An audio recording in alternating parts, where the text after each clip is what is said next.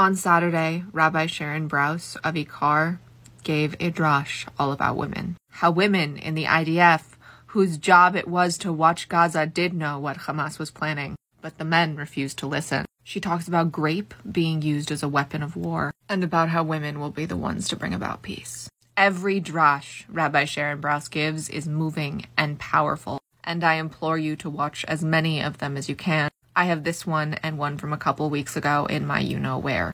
I'm going to show you 5 minutes of this drash. It is 20 minutes long. I implore you to go to my you-know-where and watch the whole thing. It's only 20 minutes. And this is going to be really hard to watch. The 5 minutes I'm including here includes exactly what the women knew. And it is infuriating and appalling. Please don't scroll. Please watch. We need to talk about this especially now, because over the last week or so, we have had some new evidence come to light that has to be elevated and considered and reckoned with. And I'm talking about the spotters of Nahal Oz, those who served in the Israel Defense Forces Gaza Division. In Hebrew, the spotters are called Tatzpitanit. This role is almost entirely filled by women in the army. Their job is to surveil the border and to raise alarm if and when they observe anything suspicious that's happening. Here's what we now know.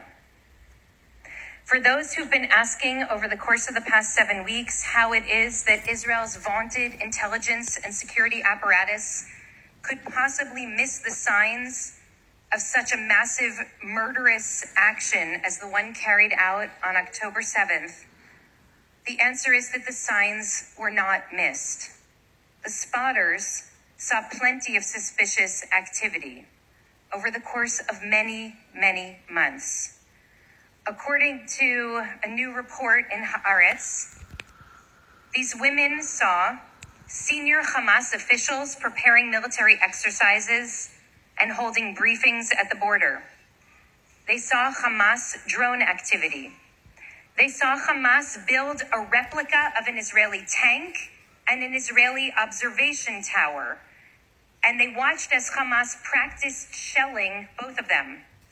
They witnessed Hamas disable Israeli security cameras at the border. They observed vehicles amassing at the border, vans, motorcycles, and trucks. Shockingly, much of the preparation for the massacres of October 7th occurred in broad daylight. It was as if they were not even trying to hide what they were planning. And the spotters witnessed all of it, and they were stunned, and they were scared because they understood what it was that they were seeing.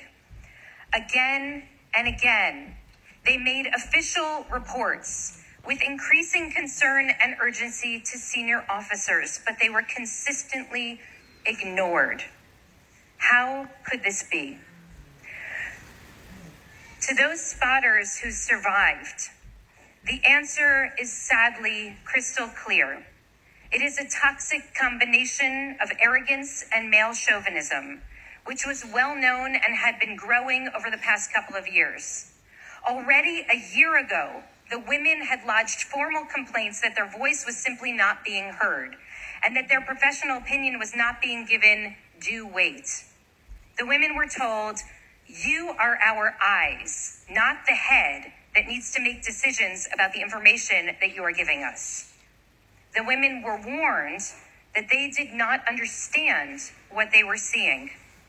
They were mocked, they were silenced, they were disregarded. One high-ranking Israeli official who visited Nahal Oz base this year said, it is reported explicitly to them, "I do not want to hear another word about this nonsense. If you nudge me about this again, you will stand trial." On October 7th, when the infiltration from Gaza began, the women knew exactly what was happening. They had seen it They had warned of all of the evidence that was leading to this moment for many months. We now know that one senior intelligence officer in Shmona Matayim, in the vaunted Senior Intelligence Unit, explicitly documented Hamas's intention not only of breaching the border and carrying out these attacks on military targets, but also attacks on civilians. But when she placed her report, her senior officer responded saying, "This seems imaginary to me." On October 7th, 15 of the spotters, those women who had raised the alarm, were killed by Hamas. 7 more of them were taken captive. At least one of those has subsequently been killed. 2 of them survived, but only after witnessing their friends being executed before them and playing dead by hiding beneath their bodies until they were rescued under fire many hours later. As one survivor explained, "They abandoned our friends to die because nobody wanted to listen to us.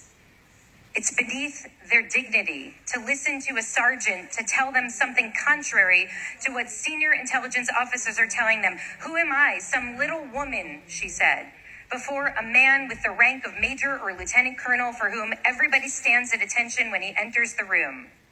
It is very clear now to these survivors that because the spotters are exclusively young women, there is no doubt that if men had been sitting at those screens, things would have looked differently on October 7th. It all comes back to the women. I mean, I think I always knew that, but not to this extent. The heads of the IDF deserve things that I cannot say on a TikTok. The current Israeli government deserves things that I cannot say on a TikTok. Hamas and the current Israeli government are both equally as at fault for what happened and what is still happening. But a large part of the fault also lies directly and entirely with male chauvinism. I knew that the military knew something was happening. I didn't know they knew everything. So I'm assuming you didn't either. Please take the time to watch the full drash. Refuah Shlema to all of us in need of healing, and may the memories of those who have been lost and those who will be lost be a blessing and a revolution for peace, freedom, and safety for all.